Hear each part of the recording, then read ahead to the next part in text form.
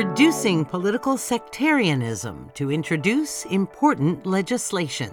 In the United States, public opinions have become increasingly polarized. This polarization leads to othering, which describes how one group of people can view another group as very different from themselves and depict them in negative ways. Dr. Megan Schradley at West Chester University recently carried out a study exploring how othering arises in the context of U.S. politics and how it can be disrupted. Understanding how this destructive phenomenon can be disrupted could help policymakers to successfully introduce important legislation. The Democratic and Republican parties have become increasingly polarized in their views on numerous topics, including gun policy, climate change, immigration, abortion, LGBT rights, racial justice, and health care. Recent studies have shown that Democrats and Republicans express more hatred for members of the opposing party than love for their own, and often even adapt their views to be more in line with those of the party. Such polarization leads to political sectarianism and the so-called othering of individuals who support opposing parties. Othering describes treating a group of people as alien to oneself and often viewing them in very negative ways. Othering can increase hostility and widen social divides, painting others as universally unintelligent, unstable, dishonest, and corrupt, solely based on their political affiliations. This can reduce the effectiveness of policy-making efforts and can lead to conflicts.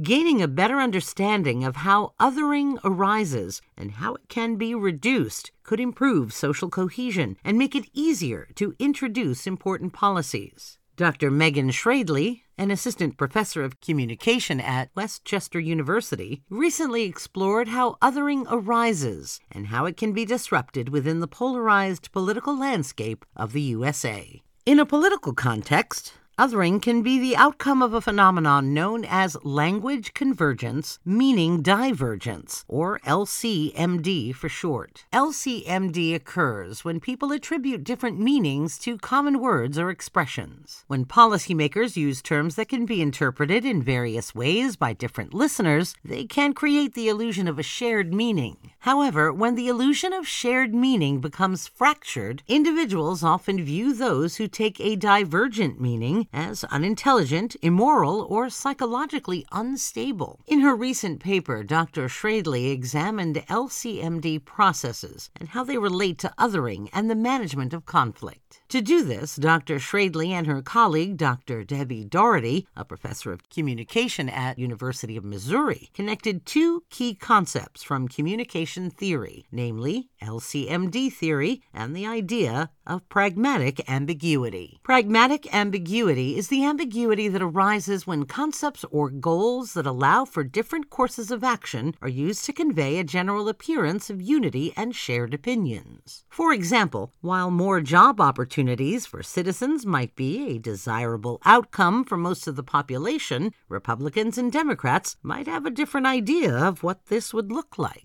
In their paper, Dr. Schradley and Dr. Doherty explain how policymakers can disrupt othering to manage polarized views when trying to pass new legislation. To do this, the researchers particularly focused on how politicians attempted to reduce othering and manage the public's different opinions when trying to introduce new food security policies. The term food security refers to the ability to secure enough quality food for an active and healthy life. Given that 1/3 of the Earth's population does not have easy access to enough healthy food, food security is a highly pressing global matter. Dr. Schradley and Dr. Doherty explored how policymakers managed divergent meanings while introducing the Global Food Security Act, or GFSA. This law, which was passed in 2016, promotes healthy lifestyles, good nutrition, and food security worldwide.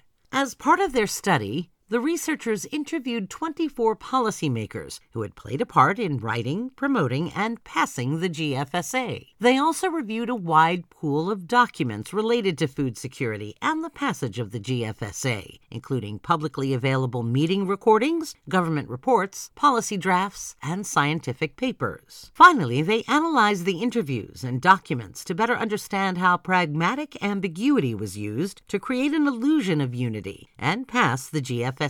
While the 24 policymakers all appeared to agree on the general purpose of the GFSA legislation, the content and reasons for passing the legislation were subject to debate in Congress due to the upcoming presidential election. Many of the respondents highlighted the polarization in place at the time, as well as the negative views and distrust that people in their party had towards members of the opposing party. Initially, two key discourses were used to increase support for the GFSA. One was the global good discourse, which referred to the moral goal of reducing hunger, and the other was the national security discourse, which focused on how U.S. citizens would be protected from issues arising due to food insecurity. At the time, policymakers were sometimes encouraged to use these discourses in ambiguous ways, leaving them open to interpretation. For example, food security could be seen as protecting people from malnutrition and starvation, decreasing obesity, or increasing access to local food. Dr. Schradley and Dr. Doherty explained how policymakers used pragmatic ambiguity to converge these simultaneous meanings, to create a feeling of unity, which enabled the GFSA to be passed. They also speculate that the upcoming presidential election may have made the new legislation easier to pass, as it was overshadowed by the election in the media.